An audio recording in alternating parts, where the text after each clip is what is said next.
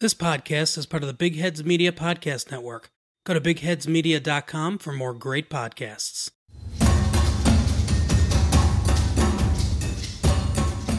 Hello and welcome to another episode of the 15 Minutes of Football podcast, where topics are discussed in approximately 15 minutes. And you have four of them, as ever. Jordan is with me. I am indeed back again. And it's certainly Euros fever now, isn't it? Yeah, pretty much. I mean, this is going to be Euro set. There's been a lot going on in terms of transfer speculation, in terms of managerial speculation, but I feel like that needs to be left on the back burner slightly with these podcasts now, because the big tournament's coming up. Also, hopefully next week, when the Euros are going ahead, we'll have a bit of a look at Copa America as well. But that's a tournament that's in a bit of disarray at the moment. So this primary focus. COVID crisis has left it a little bit under the wraps for now, hasn't it? I mean, I think it will go ahead, but it's had a little bit of controversy attached to it. With, I mean, Brazil, interestingly, threatening to not play at one point. So we'll have to see what happens there. I thought it was mad, actually, that they were thinking of rescheduling to go to Brazil when we've seen the whole way of how Brazil's handled COVID. Yeah. It shows, Bolsonaro's got no clue whatsoever what he's doing, but maybe one for next week. That's for another podcast that I do. Anyway, back onto those four topics, discussing approximately 15 minutes. Need to really put a banner at the start of that to clarify for branding purposes, but strong branding purposes. Did a big marketing meeting this week. Doesn't really matter to anyone else, but it matters to me. First two topics, really going to look at England primarily. That's the topic of focus. It's the topic that everyone's talking about at the moment. If you're an England fan in England, or generally, even if you're not an England fan, if you're just born in England or raised in England, I think everyone gets a little bit excited with these kind of tournaments. We're going to have a look at the squad and what we think of it. Then we're going to have a look at expectations. How should England be doing? What will England do? In our second topic. In our third topic, we're going to have a look at the groups more generally, see, which groups are looking good, which groups are looking competitive or less competitive. Then in the fourth one, it's going to be just a general roundup of what we think might happen. Who's going to win? Who's going to disappoint the most? It maybe more than one team. Who's going to surprise any of us, if anyone is individual players as well. Golden Boot possibilities. Exactly. I've got a few in mind. Yeah, so that's going to be a sort of general look at predictions. You can look back with the crystal ball and see how that all went.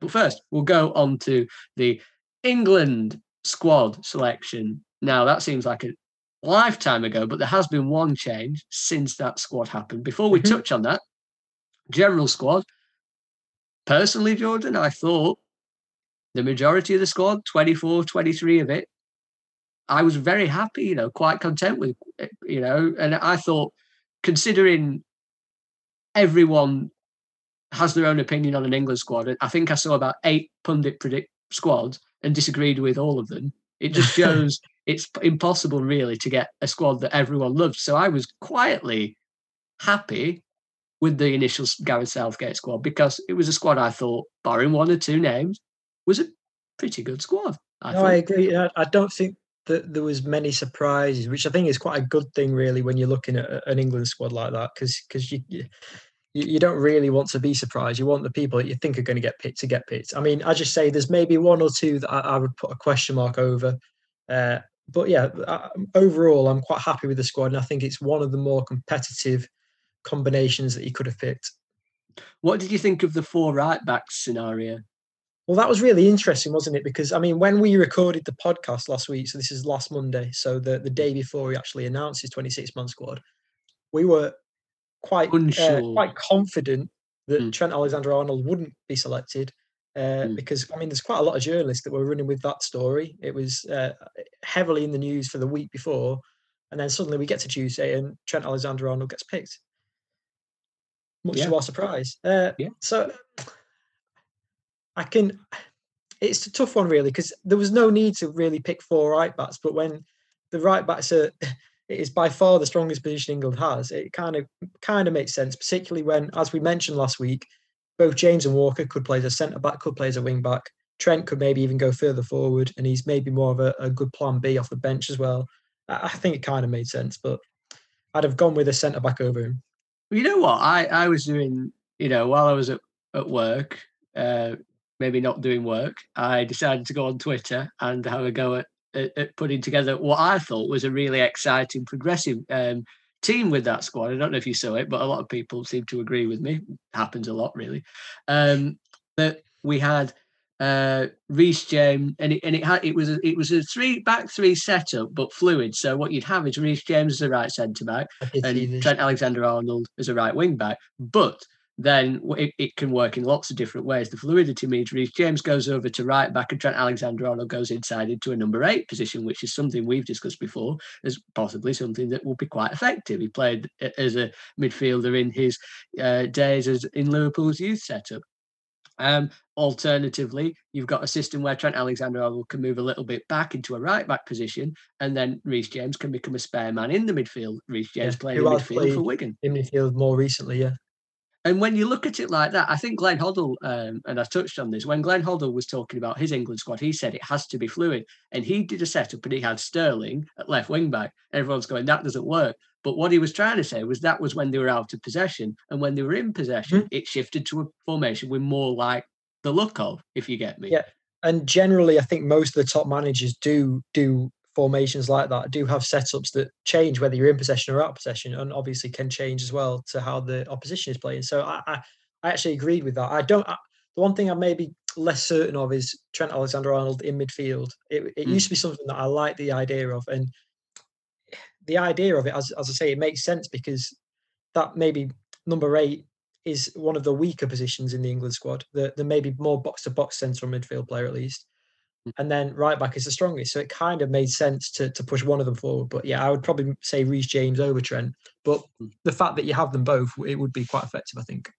Yeah. And also, like I said, it is the fluidity of it. So you've got different ways of attacking it. You can actually do a 3-4-3 where Alexander-Arnold, it literally is a 3-4-3. He is a man really far wide, using the width and the advanced position to his advantage, and then the threes in place, ready to defend in an organised manner. But then you can break that formation, and like you say, it's not just a 3-4-3; it's a 4-3-3, and that depends on. And you can play with Trent Alexander-Arnold, you can play with Reece James because they're very adaptable footballers, both technically very, very good. And I do think that Southgate had something like this in mind with his selection, particularly at centre back. Because I think the only reason that he selected Conor Coady, and I say Tyrone Mings to the same extent, is because they can go into a back 3. And if we do go into a back 3, then Conor Coady's played as a central defender in a back 3 for the last 5 seasons. And then Tyrone Mings is the only left-footed centre-back that Southgate sees as good enough, at least, and can play as the left centre-back along with Harry Maguire, who's potentially injured. Yeah, well, I drafted up that idea with Alexander-Arnold and James, and then shortly after Alexander-Arnold got ruled out for the tournament, so all my good work had been put to waste. However, there is also method with the other players. For example, Walker often finds himself in a midfield position at Manchester City, plays as a right centre-back for England, very versatile footballer, also a brilliant right-back. Kieran Trippier as well is a right wing-back, very good technically on the ball, tenacious in the tackle. Wouldn't think of him as a right centre-back, but because certainly I've actually speculated, even when he was at Burnley, that this guy could play in central midfield to a point because he's got the attributes. Yeah. So again, I don't think it's necessarily tailored to not having Alexander-Arnold in the squad, but losing Alexander-Arnold after all the furore of getting him in does feel like a bit of a blow, doesn't it, to not have him within the ranks? Yeah, I mean, he's one of the few players who you could maybe put into that world-class category. And because of that, it's obviously going to be a blow. But, I mean, we spoke about it last week. It's not the biggest hit because the right-back position is one of the strongest in the world for England. It's just really, there's so much strength in depth. I mean, we're leaving 3 or 4 really good right-backs at home who weren't ever in the conversation. I mean, the likes of Aaron Wan-Bissaka, who were also very good. So it's not the biggest blow. And it also means we can bring in another centre-back. But obviously, you'd prefer to have Trent Alexander-Arnold with the squad. Yeah, so Ben White's come in. Personally, and I did tweet this, on paper, really, it made sense to bring James Ward-Prowse in because I thought he did a really good job. I thought he was one of the best players, actually, against Romania. It wasn't a big choice or pool to pick from, but he did really well. He's played every 90 minutes this season, so you know he's fit, you know he gets about the pitch, you know he works hard, you know he can deliver a killer ball. However, the reason why I think he went for Ben White is twofold.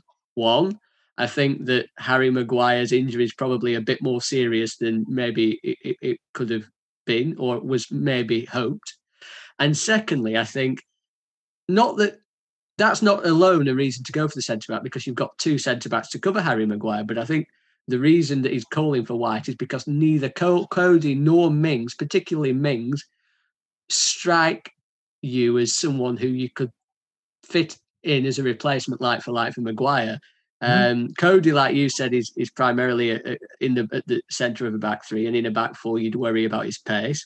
And Tyrone Mings, probably brought in because he's a left footer to add balance to the centre-back position, does look a bit uncomfortable playing a more expansive kind of game. At Aston Villa, it's a little bit more protected with Konsa next to him, Louise and McGinn in front of him, Target narrow inside, and Emi Martinez commanding.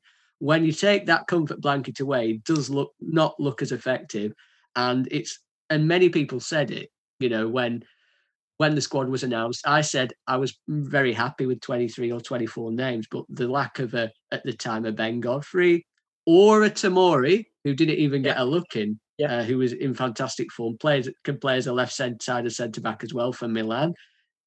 Touted as a brilliant signing at 28 million euros. I think they practically robbed Chelsea there because he's a fantastic young defender. No one's saying he should have been starting, but certainly when you look at the other names, it's mind-boggling that Godfrey, weren't involved. But lifeline for White suggests that Southgate maybe did get it a little bit wrong with those backup choices for Maguire.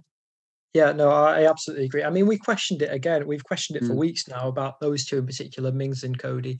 I think they're good friends, and I think they're quite good with the group. So it wasn't too much of a surprise that they got picked. I mean, you're questioning that. We pretend to be good friends, but I wouldn't call us up for the English league. Well, no, absolutely not. I think we'd be good for morale as well. But we should be really good on. It's all about personality for morale. Oh yeah, obviously. No, so I still have question marks over the two, and I think I'm glad that Ben White has been called up, because I think if he does go with a back four and Maguire's injured, I'd rather see Ben White in the back four than either of the other two. And I mean, Leeds play a really high line. They play this expansive football. And I think that better suits the way England play than Mings and Conor Coady in a back four. But obviously White for Brighton primarily on the right side and centre back position.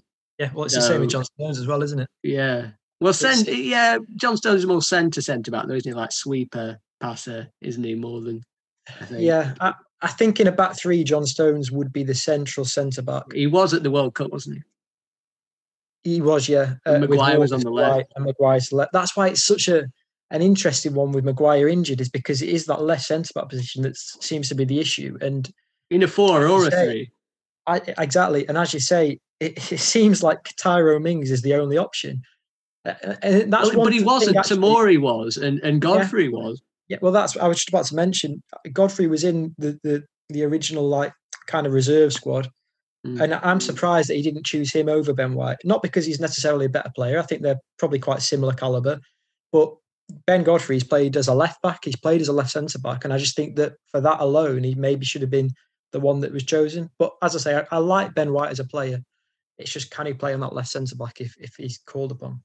Yeah, I think, generally, to me, this squad really, it's a squad really that was generally quite well picked, but there is an obvious gaping hole at centre back that I think was quite striking actually. And as I say, I was shocked that it was almost taken for granted that Maguire would get back into the team, and he hasn't. And now there's a panic, and it does look to me like a bit of a panic. And obviously Jordan Henderson as well didn't come fit, but he did get 45 minutes under his belt against Romania. He did miss a penalty, but I suppose fitness is more. Stole it from Calvert-Lewin as well. But fitness probably more important for him at this stage, isn't it? Yeah. I mean, Roy Keane questioned it a lot, didn't he? Why has he picked Henderson? Because he's not played in 3 months, is it? It is a long time to be without football, to suddenly jump into a major tournament. Although, having said that, if there's any player that can do that, I think it's Jordan Henderson. I think he's the kind of player that would be able to get back up to the pace. To me, I do look at the squad and I do think this will sort of ties onto the expectations topic. I think generally it's a well-picked squad, but I do think that, again, other than in the World Cup of 2018, it seems to happen all the time. There is an overhyping, and I do think that particularly, there's only one player for me in his absolute prime at this moment. That's Harry Kane, and he's a world-class performer who is at the top of his game. Everyone should be terrified of him if you're an opposition defender. But the others, Phil Foden's still very young, doing really well, but still very young, still relatively new to international experience. Grealish, another novice at international level, really had some good performances. Should probably start against Croatia, given how he's played. But generally, the age of this team is very, very young.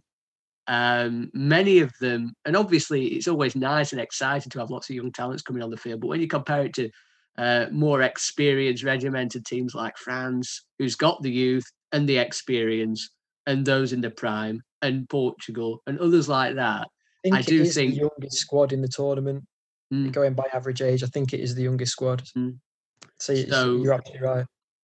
Yeah, I mean, there'll probably be one or two that are probably younger. I mean, Sweden's got a very young squad now, haven't they, as well? But I would think that there is so much overhyping, but that you forget how little experience a lot of these guys have. And it's one of those where almost the press kill you before you've gone out, because as we're going to touch on in a second, when it comes to expectations, it could be a really difficult draw for England if they actually do go and win the group, like many do, because the teams they could be up against are flat track bullies in international tournaments. Well, maybe not Portugal, but they have just won the Euros. Kind, has it? The tournament tree has not been kind at all. No, but generally, just on a level then, in summary to that squad selection thing, even though in about 2 weeks, if it all goes wrong, Gareth Southgate will get blamed heavily for the one or two players he didn't bring. Absolutely, 90%, 95% of it. He didn't leave any big names out. He didn't leave any players who everyone was clambering for out. He brought Grealish. He brought Sancho. They were being clamoured for. Picked Alexander-Arnold. Picked Saka as well, which was considered to be quite. You can't really question the selection too much. That, as we've said, there's a couple of holes that could have maybe done better, but it's pretty much the best he could have done without causing any major controversies. I agree.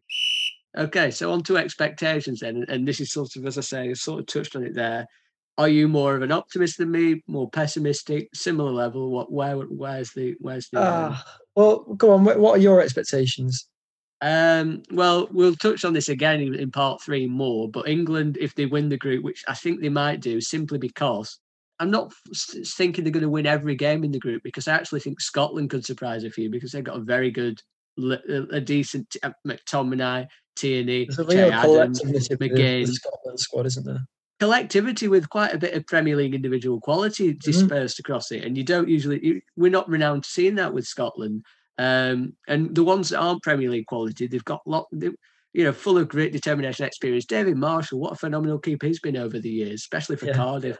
Wonderful goalkeeper, did brilliant, did heroics in the shootout as well, to get Steve Clarke's men in this position. I don't think it's necessarily as easy as people might think on paper, but I do think in international tournaments, unlike club football, where there's so much emphasis on philosophies and intricate systems, I do think a lot of the time international tournaments, it's about grit, wanting it, determination, but it's also about having individual quality players on there that can come up, do things, and win games on the. We've seen it. We've seen it for many years. There's always one or two individuals on teams that just turn up and do it. Spain, when they dominated, were a bit of an exception. They were beautiful, weren't they? It was like Barcelona on the international stage. Well, that's exactly it. It was practically Barcelona on an international stage with a couple of world-class Real Madrid players tied in. So that, as you say, that was an exception. But yeah, generally, I think that the better the quality in the squad, the better the team does, which kind of is quite obvious. Yeah.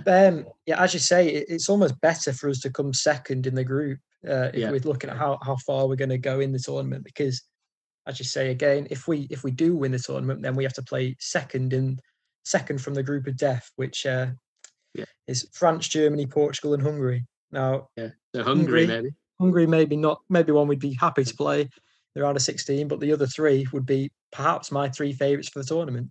Perhaps, yeah. I mean, they are, a remarkably, that's a remarkable group. It's a remarkable group. And the fact that the third place going through is really vital in that, really, because whether UEFA would have put that together, I don't know how it works. But whether they'd have put that group together, had third place not been given a chance to go through, I don't know. Been a colder ball in that. Yeah, but I think for me there has to be this tempering, because I see this England squad being ripe, ready to go when in World Euro 24 or World Cup 26. That's when I really see them coming into it and really showing what they're worth. However, we know with time, everyone said, this is a cliche that everyone says they'll come ripe in 3-4 years. It doesn't always work like that, because players fall by the wayside, out of form, get injured, and then those promising moments that we all saw disappear. We've seen it a lot. I mean, look at when Jack Wilshere was absolutely donning the pitch for Arsenal, and he was controlling the midfield. He disappeared without a trace. Dele Alli, he was going to be the next big thing, disappeared. Jesse Lingard, Ross Barkley. We've seen players now, I appreciate the standard now, Phil Foden, very high in a Pep Guardiola side, but he's only been starting in the Premier League regularly since January. I'm still a bit shocked. He wouldn't be a very young player of the year, but he did. Mount, to be fair, a bit more longevity, been doing it for 2 years, and there's still a few tweaks hit to his game for him to get to that next level, particularly with his finishing, I think, and his final pass. Mainly his finishing, his final pass is quite good, actually. So they are on a pedestal, and they do seem to be a little bit better than some of the names we just mentioned. But let's not forget how much hype some of the names we just mentioned were. I remember Dele Alli was being in the same breath as some unbelievable names from the past. I think Paul Gascoigne was linked with Ali, wasn't he? That kind of nonchalance just off the forward. And look what's happened now. Football, we all seem to think players are just going to get better and better, but it's never a foregone conclusion. So when I say 2024, 2026, that's all with the fingers and the toes crossed. And we know full well that quite often it never works out as we imagine it does. Yeah, the likelihood is that we won't have the same team, and the prediction that we'll maybe make now for what the team might look like then will be completely different. Yeah. I think I actually saw a prediction from 2016 of what the squad will look like in 2020, and it had the likes of Dele Alli, of Ross Barkley in there, and they're falling to the wayside a little bit. So yeah, you're absolutely right with that. Do you think we'll get out of the group? Yes, I think comfortably. I think, as you say, I think Scotland are okay. I think we should finish with Scotland, but I think Czech Republic people are underrating. I feel like not sure. It could cause problems, Obviously, the fact that third place can get through means if we don't get through, then there's a big issue. Because if you win one game, you should be getting through, really. Well, it's the third. It's the highest third places. I think is it the top 4 third places. Yes, I think so. Yeah. But if you win a game and you, it should be 4 points, isn't it? 4 points, really, because you'd have second and third would be on 4, and then first would be a bit higher, I think. Roughly. Yeah. I think Scotland could be problematic, not only for the fact that it's a game where it's got the rivalry, but they're also, like I touched on before, they've also got Steve Clarke's a very good manager. They're in very good hands there. They're also, the scattered across that 11 is a lot of good quality. McTominay, I'm repeating, but Tierney, Robertson, McTominay, McGinn, and as I said before, Che Adams. Don't stick your nose up at Che Adams. This is quite a regular starter in the Premier League who started firing goals this year. Again, this is a good for Scotland. That's a really good find. Often Scotland, I know in the past it's been Kenny Miller who's been doing well in the Scottish League, but to get someone who's been doing really well in the Premier League, albeit not quite with Miller's numbers, but different standard. And Ryan Fraser as well as an impact caddy. So I know he's not had the best season, but again, these are names that have been in the Premier League. They've done quite well, and when they put on the Scotland shirt, you'd imagine that they're going to give 120% against England. That could be playing at Wembley. Yeah, could be quite a troublesome game. You say Czech Republic as well, obviously. Soufal and Souček, and they're the ones that spring to mind, particularly how well they've done with West Ham and him whipping balls in and coming on at the end. Matej Vida as well. Souček's actually been in the goals for the Czech Republic more recently as well. He's really popped up with quite a few, so that could cause problems. I do think we should get out of the group. I should say the fact that if we win, I think that Gareth Southgate needs to make sure that his players want to win the group. And that's a good start, isn't it? That's a good start. Yeah, but I don't want to lose the group, does it? I think there's a danger of people saying, "Oh, we need to come second here," and it can take your mind off it a little bit. I think that he needs to instill that into them and make sure that is the goal. Because if you're going to win the tournament, you need to beat the best. I think means one of France, Germany, or Portugal. I think Scotland could get one of the third places for the top four. I do. I actually think there's something there for them. I do think the Czech Republic are the weakest team. I do, generally, of that group. And I don't think Croatia are quite as strong as they were 2 years ago because obviously Rakitic has gone, Subasic has gone, Mandzukic, they're all retired.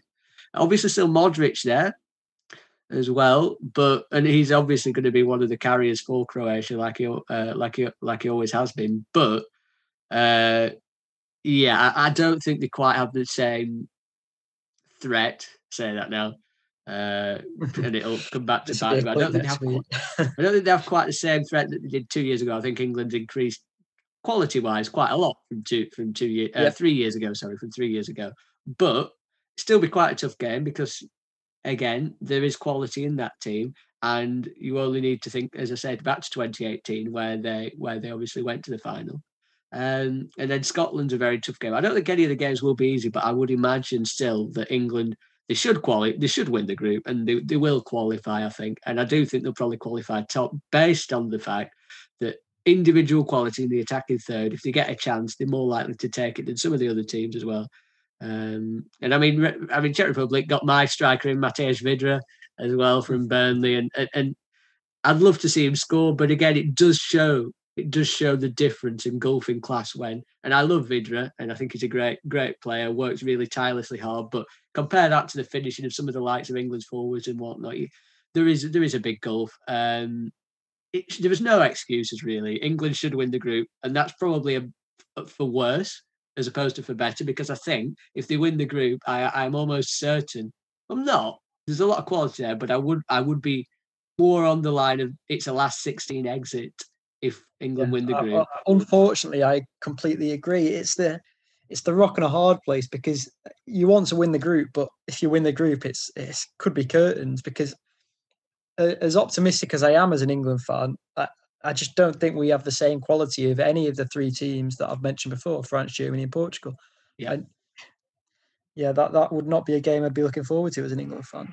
No, and the problem is as well, like, because people don't really take that into account, people only see where you finish in the tournament. So when England finished in the semi-finals, it was euphoria, wasn't it? In 2018 of the World Cup, it was euphoria. Yeah. But everyone still says, well, it was an easy road up there, which it was. And, the fixtures were kind then, but no one really cared too much. Still, it's about the semi-final of the World Cup. It's not about the road there. So likewise, here, it's the last 16. It's not how hard it was. It's the last 16. So with that comes a lot of scrutiny. And if that does happen, which we don't know, and we don't want to be pessimistic, but if the last 16 exit does happen, is that really sackable or offence or something what Gareth Southgate should be held to account for? Because if we're saying this now, and we're supposedly pro-England. And we've both said that we think the squad is pretty much as good as he could have picked. If England win that group, I think they're facing the winners of the European Championships or possible finalists of the European Championships in that last 16 clash. So that tells you where, the level that we could be playing at. Yeah, it's a tough one whether he'd be sacked for that. I think if we didn't get out of the group, that would be 100% a sackable offence, no matter what. Absolutely. However, as you say, if we were to get knocked out by a France, by a Germany, by a Portugal, I think I think the media would get him sacked, honestly. But I could personally say that, it's more understandable. Build for the future from here. But I do think the media would hound him out. And again, just to sort of summarise this as well, do you agree with my overall hypothesis that there is a media overhyping again with this England team beyond what they should be, or should we be excited, or do you think? Hang on a second. It's a bit like the golden generation, isn't it? Everyone said the golden generation should have won something, but then someone else said, "Yeah, but what about France team with Zidane and Vieira?" What about Brazil? With that, people also look back at certain players with almost a nostalgia and only remember the best of them almost. But yeah, no, I think right now, I think people are maybe overestimating the quality of some of particularly the younger players, and they're almost seeing the potential now. So the likes of Phil Foden, I think people are looking at him as the one to turn to no matter what. And if he maybe has an off game, people might look at that and say, "Oh, he's not that good. He's not that good." My question to you would be, how many world-class players are in that England squad right now? 2. Kane and Walker. Yeah, fair. I'd probably tend to agree. Kane and probably I would have said 3 if Alexander-Arnold, but he's not there. So. Exactly. And then compare that to the likes of Germany, France, Portugal that we mentioned. I think they have far more than that, far more than 2, 3. You can't maybe be too overly optimistic that we're going to beat those teams, but we'll see. Once the tournament starts, I'll be saying it's coming home every day. Yes, well, that's kind of proverbially how it works. I think we might do one more in England and then summarise the rest, really, because obviously England's the kind of emphasis here. Even though half of the audience by viewers is American, you must understand that this is this is what all the punters are talking about. So it makes sense really now to look at starting 11s really, because I touched on it a bit before, and it really boils. We've done this a bit before, and personally, I'm of the opinion that starting 11s really should be dependent on the opposition. So, for example, if you're playing a really big team, like in the last 16, then you're probably going to play with a back 3, and it's probably going to stay quite predominantly as a back 3 to keep that organisation. Well, obviously, by doing that, you're going to drop one of your creative players, and you might even play with a bit more pace in those 3 forward areas. So maybe a Sterling or a Rashford or a Sancho, even though he's struggling in that England shirt at the moment a little bit. Whereas against maybe Scotland, for example, or even the Czech Republic, they might sit deeper. And then it'd make sense to maybe go 4-2-3-1, 4-3-3, and have Grealish, Mount, Foden, players like that who aren't maybe quite as rapid and speedy as the likes of Rashford and Sterling, but on the ball, they move with it and they take players on and they can create openings in a way that Sterling and Rashford are more running onto balls and trying to stretch teams, whereas these are more, you don't need to do that against a deep defence that aren't going to get stretched. So I do think either way, we need to have 2 wingers and Harry Kane. Obviously, there's a question mark over which 2 wingers, but no matter what, I think that should be something that happens no matter what. I think, as you say, the big question is whether we play a 3 at the back or a 4 at the back. And my opinion differs from what I think Gareth Southgate will do. Yeah. So, we don't like that, do we? Because when I tried to play this game, you went, "Oh, well, I don't understand the question." So when you say, I understood the question. I just preferred to answer it my own way. So go on. So for me, I've always been more of a fan of a back 4, and particularly a 4-3-3. I think that it suits the England team quite well.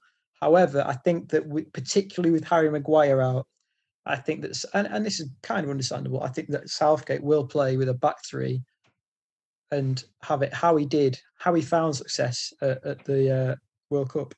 So I think like Glenn Hoddle said, though, with that, I think there was a bit of the flaw to that was that in the bigger games, the wing backs were in a back 5, and then when the central midfielders came, the midfield got overran, and they were and because they were so deep, they were just whipping balls in from deeper, Croatia, and that's particularly how Mandzukic scored as well, with where he got one over Walker. So there were definite flaws to that, and he suggested, and as my sort of innovative team selection that I put on Twitter suggested, very innovative. Obviously, when the wing backs have to be like right and left midfield, and they have to push higher, a bit like Thomas Tuchel with Chelsea, isn't it? Everyone says the back 3. We just happen to have the 2 wing backs that he used to win the Champions League final. So yeah, you've got 2 players that are certainly capable of doing that on the biggest stage. Obviously, in that game, they did play more defensively. They weren't getting forward quite as much, particularly Chilwell. I think James got quite far forward, but yeah, Chilwell wasn't really that adventurous. So if we were to do that, I think James would be my first choice wing back. Yeah, I think there is that, but then you could have James as the right centre back and Trippier maybe, or even or as you say, Walker as the right centre back and James or Trippier as the right wing back. That would be my preferred. I think a back three of Walker, Stones, and then this is the trouble position is the left centre back. Obviously, Harry Maguire would be the first choice, but beyond that, where'd you go? Tyrone Mings? He's maybe the only man that can.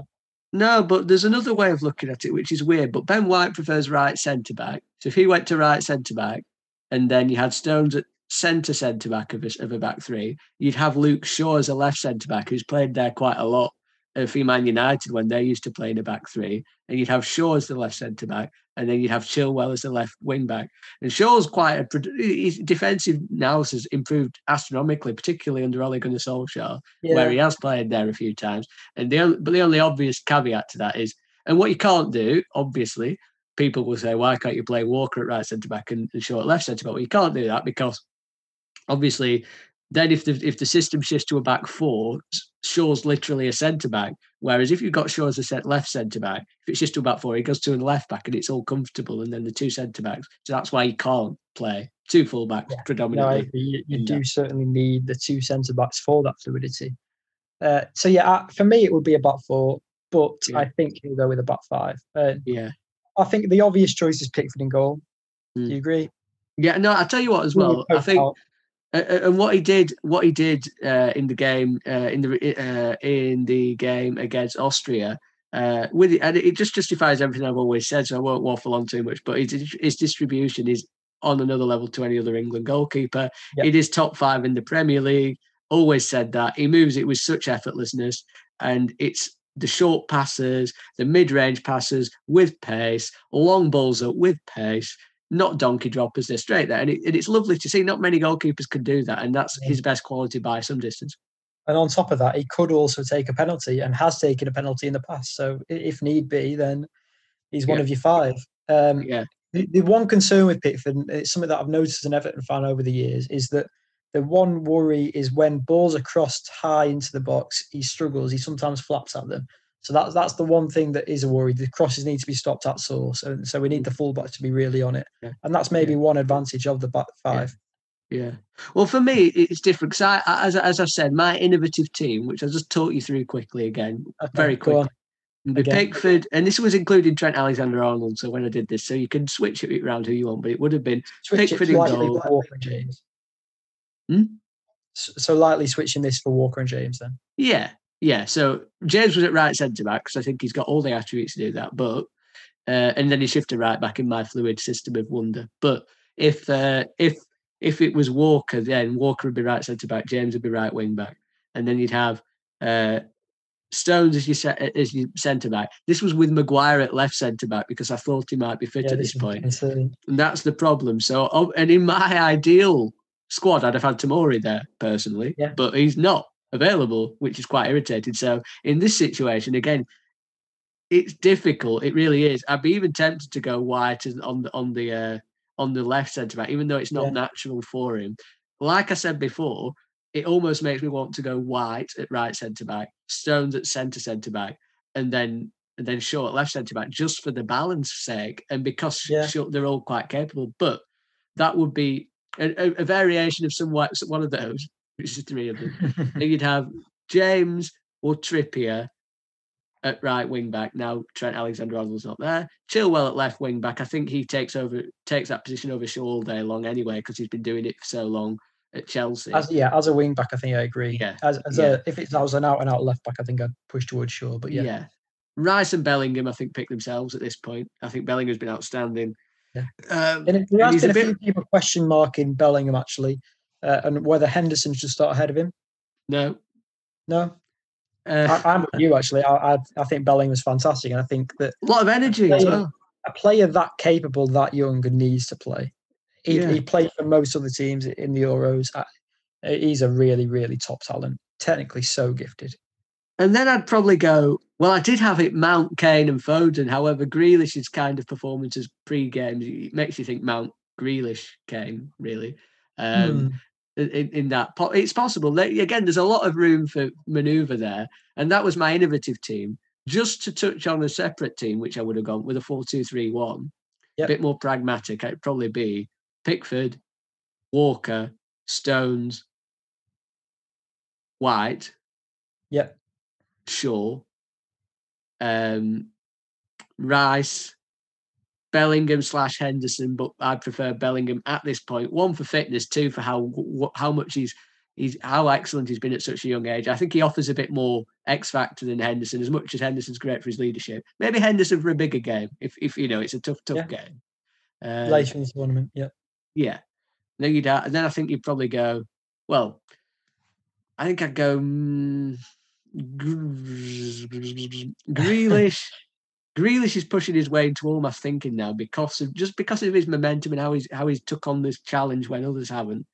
Mount has to play, and then I'm almost tempted to even throw Sterling back in because he's obviously been poor form, but there must be a fire in his belly to prove doubters wrong at this point. He's been out of the City frame for quite a while. Regularly played very well for England when called upon.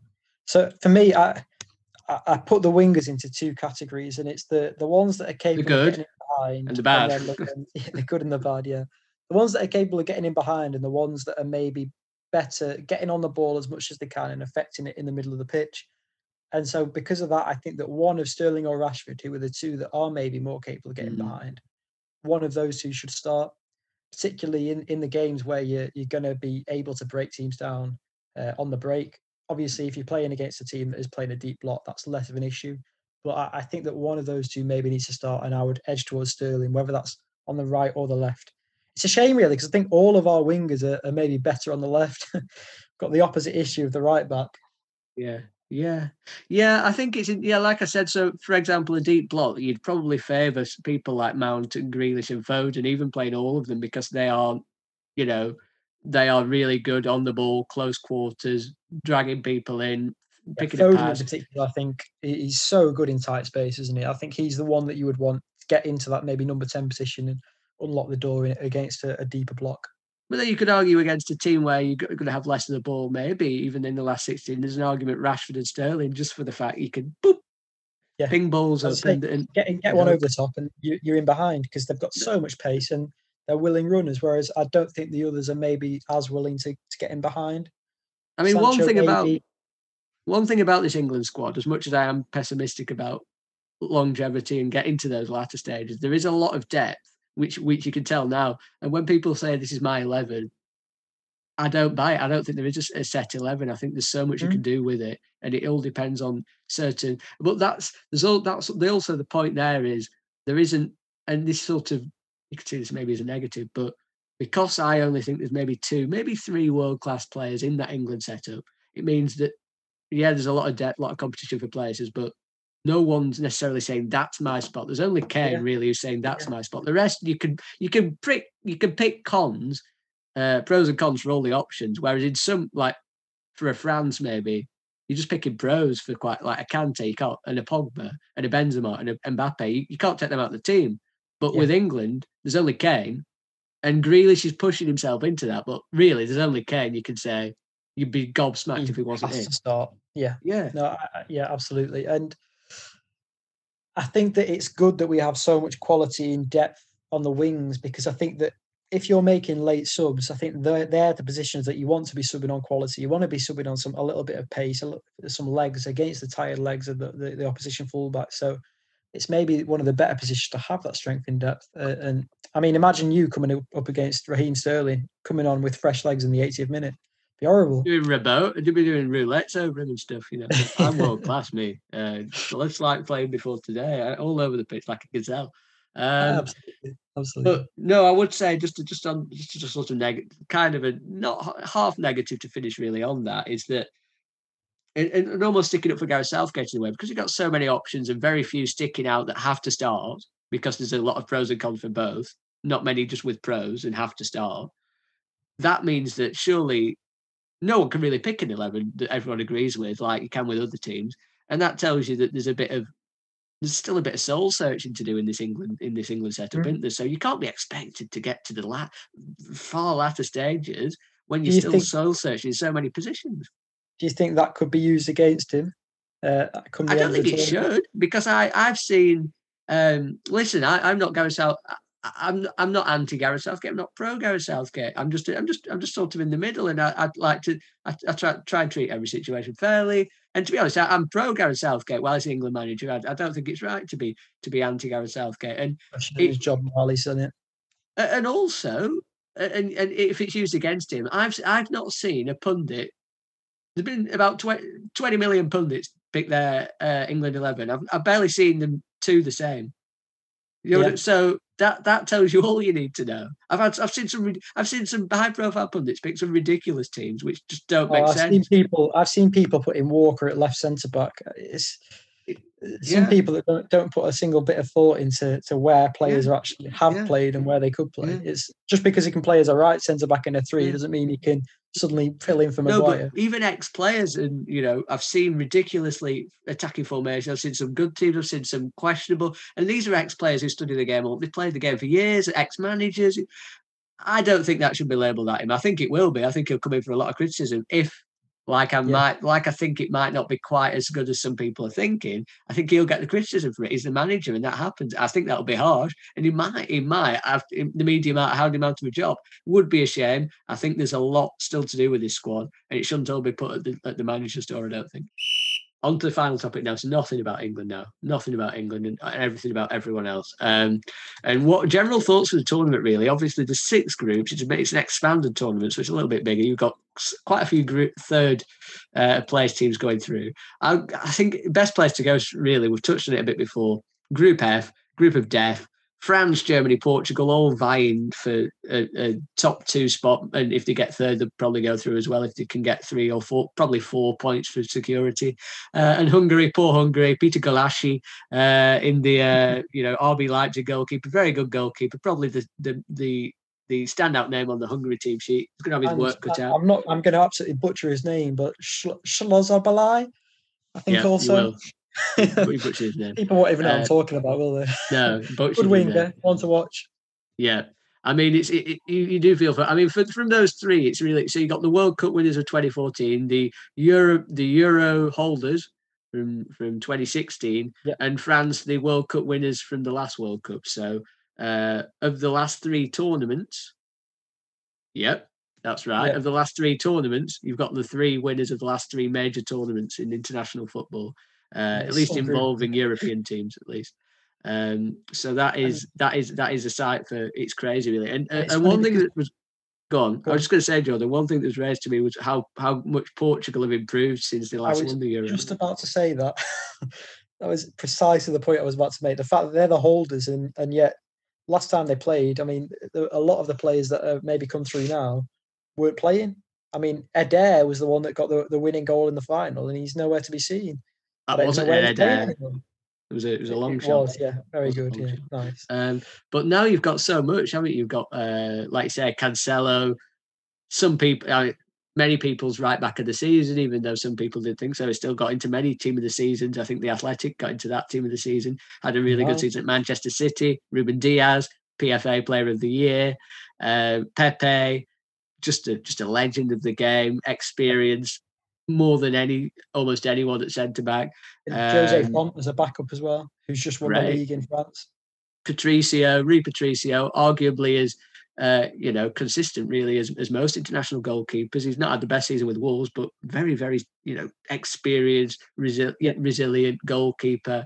Not many. He's one of those. Not many thrills, but certainly not many spills. He's a steady Eddie. Rui Patricio. Always thought that. Nice bit experience, Yeah, but it's the attacking areas. Diogo Jota, Bernardo Silva, Bruno Fernandes, Cristiano Ronaldo, João Felix. It's scary. It really is quite scary, and often sometimes João Felix is on the bench like he's for his club, and that's maddening from both perspectives. But for Portugal, probably a bit more understandable because they've just got so much talent there. Yeah, and the fact that you can sub him on at 60 minutes, as I've said before. When you've got attackers that are that quick and the feet are that fast, it's just such a morale buster to the opposition defence as well. Seeing him coming on is just going to be a frightening prospect for anyone. and then you've got Germany after that as well, who've got maybe the strongest midfield in the competition, I think. Goretzka and Kimmich in particular, Toni Kroos, Thomas Muller. It's a frightening side, that. Yeah. I mean, the winner will probably... Italy are a dark horse, as I touched on before we came on. Italy are a team that haven't lost since 2018 and haven't conceded a competitive goal since 2020. They are in phenomenal form. They can switch between a back three and a 4-3-3. That midfield of Jorginho, Verratti and Barella is probably as good as it gets, really, I think, in terms of controlling and dictating the midfield in international football. Defensively, maybe not as good as some of the others, but yeah, very, really? very good. Really? Yeah. Yeah, with Jorginho at the base, yeah. I think they've got... I mean, Mancini's also a very solid manager, isn't he? Great CV. Obviously title winner way back when with Manchester City. He's been in charge of the Italian team for a few years now, steadily building up their form, because they've had a bit of an exodus, haven't they, Italy, for a while. They've not been quite on it. They struggled to really get going. They've lacked the talent coming through, but as I say, that's a really solid midfield three. The goal, Donnarumma, fantastic goalkeeper. Defence as well. You've got a mix of experience and younger player there as well. You've still got Bonucci and Chiellini around. So I do think that, and obviously up front, Immobile and Belotti, particularly Immobile, on fire in Serie A this season. And who's had a great season on top of that. Insigne's had a good season again. It's a dangerous side. I just don't think it's maybe on the level of your France, your Portugal, and your Germany. I think they'll go far, though. I think they've got quite a relatively... The group's not too hard. Slightly easier run. Yeah. In Group A, it's Turkey, Switzerland and Wales. Feasibly, they win all three games because they are in such good form. They haven't conceded a goal in a long time. And on paper, they don't look like particularly challenging games. Of course, it's very different at the tournament, but not sure how they'll do. If they win that group, they're likely to play second in Group B, which it's likely to be Denmark, Finland, or Russia. Which again, you'd expect them to get through that as well. Much easier than the prospective opposition of England. Yeah, just touching on, we touched on a few teams there. Belgium as well. Maybe without Kevin De Bruyne to begin with. I don't really see Belgium again with Roberto Martinez. It's not about the managers, particularly at international level, but the defence isn't quite in its prime. You've still got the likes of Vertonghen there and Vermaelen and Alderweireld as well. Denayer, though, I think's there. So there's a bit of speed, a bit of something in that back three. But again, it's still aged. It's still quite old, and there's still a bit of... There looks to be a bit of rust quite across the whole squad. But then you've got brilliant players like Eden Hazard. Obviously, De Bruyne when he's fit, Lukaku, Castagne's also developed a lot at Leicester as well. So, and Courtois is a good top keeper, but it just seems to be something lacking a little bit with Belgium. I always feel not quite the same level of balance across the pitch that some of the other teams do have. Yeah. I mean they've got a good midfield as well. Yuri Tielemans is a fantastic midfielder. I think that with Belgium, the big thing is Lukaku, because I think that he's someone that I think could win the Golden Boot. Obviously, it depends how far they get in the tournament, but I think he's a player. He's really stepped up this season. We've been through it before, but for Inter, he's really stepped up, and he's been the guy that they can look to when they need him. And I think that he's capable of doing that for Belgium as well. So even though the squad maybe isn't quite as good, I think he's gone up a level, and I think that he's capable of carrying the team a little bit more than he could have in the past. Yeah. So a few predictions then on this so far then. So in terms of winner of the tournament, we've sort of touched on a few names there. Is there anyone else you'd like to throw into the hat? Not really. So who are your favourites then, just out of interest? I think France are the favourites, obviously. France are favourites. But I think I have a sneaky suspicion that Portugal might do it. One, they've already done it. And two, they've got a really good blend of youth, experience, and a couple of... I mean, Bruno Fernandes in his prime years, Ronaldo experienced, but still ridiculous performer, Pepe experienced, Diaz, phenomenal season, PFA. It's littered full of talent with a massive age spectrum. Obviously, France are favourites, obviously. But Fernando Santos has been with Portugal since 2014 as well. And I think he's been with this team a while. they didn't play particularly well at Euro 2016, but with this, he's never had a better Portugal squad. He's never managed a better squad. And absolutely not, no. And he's already won. He's already a tournament winning manager. So there is, that does make me think Portugal. I think essentially it'll be from Group F, but I don't think Germany will do it, because even though it's like Jurgen Löw's last throw of the dice, which is, you know, I think they'll fall a bit short. And as well with that, bringing Hummels back in, bringing Muller back in will help them for this tournament. With madness getting rid of them, but it was almost like he was trying to build a new dynasty as the national team manager, started afresh. And the quality coming through maybe just wasn't quite at the level that he'd gotten used to. And then when he realised he was getting sacked anyway, he just thought, oh, why not? This isn't my problem now. Let's bring the old guys back. And you saw what when Niko Kovac left Bayern and Hansi Flick came in. First thing Hansi Flick did was bring Muller back into the 10, and it changed the fortunes up front dramatically. And one of the best number 10 players, I think, in world football. But yeah, no, for me, I will go Portugal. I'll sit my neck out and say Portugal. I think France are the favourites, so obviously I wouldn't be surprised if France won, but depending on how the fixtures fall as well, if Portugal gets second, I've mapped a way out where it's not too bad a route to the final, and when they get to them latter stages, they've got the big game players. Yeah. So you think maybe second in the group is the one to watch, in that whoever finishes second? Well, they play England, and that's a difficult game. If England won, they would play England if England won, or whoever wins England's group. But I think that following that as well, it's an easier run. I think if Portugal were to come, I think I had them in third. I think France will probably win the group. I had them in third, and then you're taking on teams like Italy, and I think Italy are going to be really challenging. Italy, I think, could get to the semis. You know, they might fall short at the end when it comes down to individual quality in the final third. But then you've got Insigne, Chiesa, Immobile, and then Belotti on the bench. There's so much talent there, but it's not quite in the echelons of Ronaldo and Mbappe that the others have. You seem surprised with Italy, so I'd say they would be my surprise shout. I'd say that they're maybe a little bit of a dark horse, aren't they? And Denmark, I think, could have depending on how it goes, Denmark could have a relatively easy tournament. A relatively good tournament. Sorry, a relatively good tournament.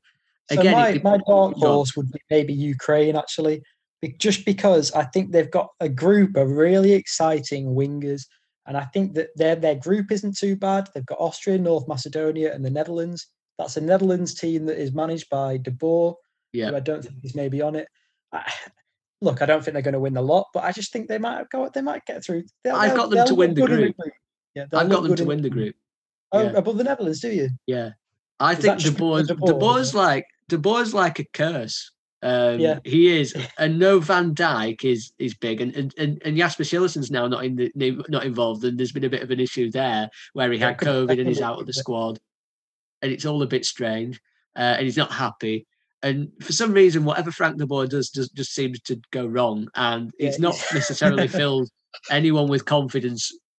I don't think many Netherlands fans are particularly confident going into this, and they should be, because there's a lot of exciting young players. I don't think it's a tournament-winning squad, but I think it's a squad that should be competing, and they should win that group. At the very least, yeah. They should win. I think they'll go up in the group. They'll probably go up in the top two, because it's quite a straightforward group on paper. But perhaps the easiest group. But yeah, I think Ukraine could surprise a few. Well, clearly not surprise you, but surprise a few people. Well, the Netherlands would be my team who will flop. I think, know, there's a lot of expectation. I think they could flop. I actually think Belgium might. I think Denmark could potentially win that group, because without Kevin De Bruyne early on, lacking that fluidity. I know we've got Tielemans as well, who's also good at knitting things together, but they're reliant heavily, I think, Belgium on, like I said before, like England, like everyone, they're reliant on their individuals, and De Bruyne is one of the best. If he's not quite ready at the start, could affect that momentum a little bit. They have been a bit slow in past tournaments,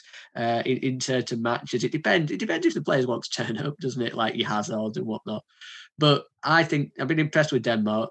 Really solid group, defensively organised, back to front, some solid names across the board, and Poulsen up front as well, capable of banging in a couple of goals. Braithwaite as well, really solid. Yeah. So yeah, overall, just for mine, and you can do yours now. And as an add-on, I think Golden Boot, I'm going to stick my neck out again and go Karim Benzema, man with a desire to get amongst the goals after a long absence from the France national team, come back, and I think that he could really surprise it. Well, not surprise a few, because everyone thought he should have been there, but there was that controversy. Yeah. So I think he could be with a vengeance attacking this tournament. Okay. So Benzema, Golden Boot. Wouldn't that be the same thing? For me, I think it will be France. I think that their team is just so good. When one of the best indicators, and it's something that one of my friends said, the team is that good, and Kante in particular is that good, is that you can have Pogba playing as a deep line midfielder, and it doesn't cost the team defensively.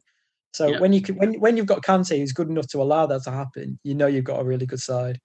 So I think France will win. I think Mbappe, top scorer. I know he's not playing, maybe not as the actual number 9, because that'll be Benzema, but I just think that he's such a big game player, and I think Benzema's maybe well aware that Mbappe is the key man for France now. So I think he might step aside slightly, and maybe Mbappe will be the guy to go to. And I think Kante will be player of the tournament. I was going to say Kante. Crowning his Ballon d'Or potentially. And hang on, who's your flop team to flop? I mean, if I say Spain, is that not expected?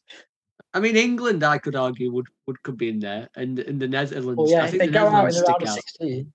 Yeah, the Netherlands stick out to me as a team that will flop, and England possibly. Although I don't know if that's a flop if you consider who they're playing, but Netherlands stick out to me as the team that could flop a bit. Belgium as well, I think, actually, possibly. I mean, there is a potential scenario that one of France, Germany, or Portugal could go out in the group, because at the end of the day, we've said before, you may be going to get through with one win, but it's plausible that one of them could only get 3 points and get knocked out.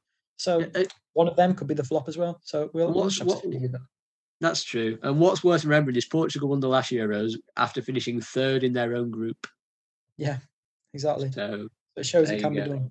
There you go. So some interesting. I think I'll go with Kante as well for player. I was thinking along those lines. I would think France would get to the final anyway. And it's whether they met Portugal there, I suppose. But I won't be surprised if France won. I think, Benzema, or Ronaldo. You know, he's got points for him, hasn't he? Always. I thought about Ronaldo as well. Benzema or Ronaldo, we'll do a slash. And then, I do think, I think Kante's a good shout, especially the form he's in man of the match in the Champions League final, man of the match in quite a few Chelsea matches, to be fair, when he's on the pitch, and such an integral player for France, like you say, really good shout. What your friend said about Pogba as well. I'll go Kante as well. And that wraps that up. It was probably I probably should have done two sections really on.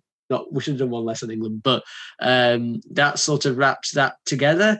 Euros thoughts there. There'll be an update on Euros thoughts next week. It'll be a bit more enhanced. There'll be a bit of reaction to some of the games, although not too much reaction, because as episodes, if they're too reactionary or too previewy, then they become irrelevant after another event has happened. So it has to be quite cleverly put together by me. So join us again probably next week. I might style it up a bit. I might do. It depends on what kind of a mood I'm in, and then you might have 15-minute segments across the whole week as opposed to all together. But I don't want to. Don't know if I'm going to be that innovative just yet. Depends on what kind of a mood I'm in. At 15 Moth Pod for any Twitter recommendations. Please like, comment, review, subscribe. You can't really comment. Well, that is a comment. Reply to our tweets as well. Share with us your thoughts on our tweets. No matter how write reviews. Nice reviews. Yeah. They are good. Reviews that are written by Johnny. I don't write, but it did sound like it, but I don't actually write because I can spell. And subscribe. Subscribe, very, very important. Very important that you subscribe, because subscribe means you get the latest stuff, which is good. Join us next week. Week 1 updates. And until then, stay safe. See you later, and avoid any COVID variants. Won't want you to catch any of those.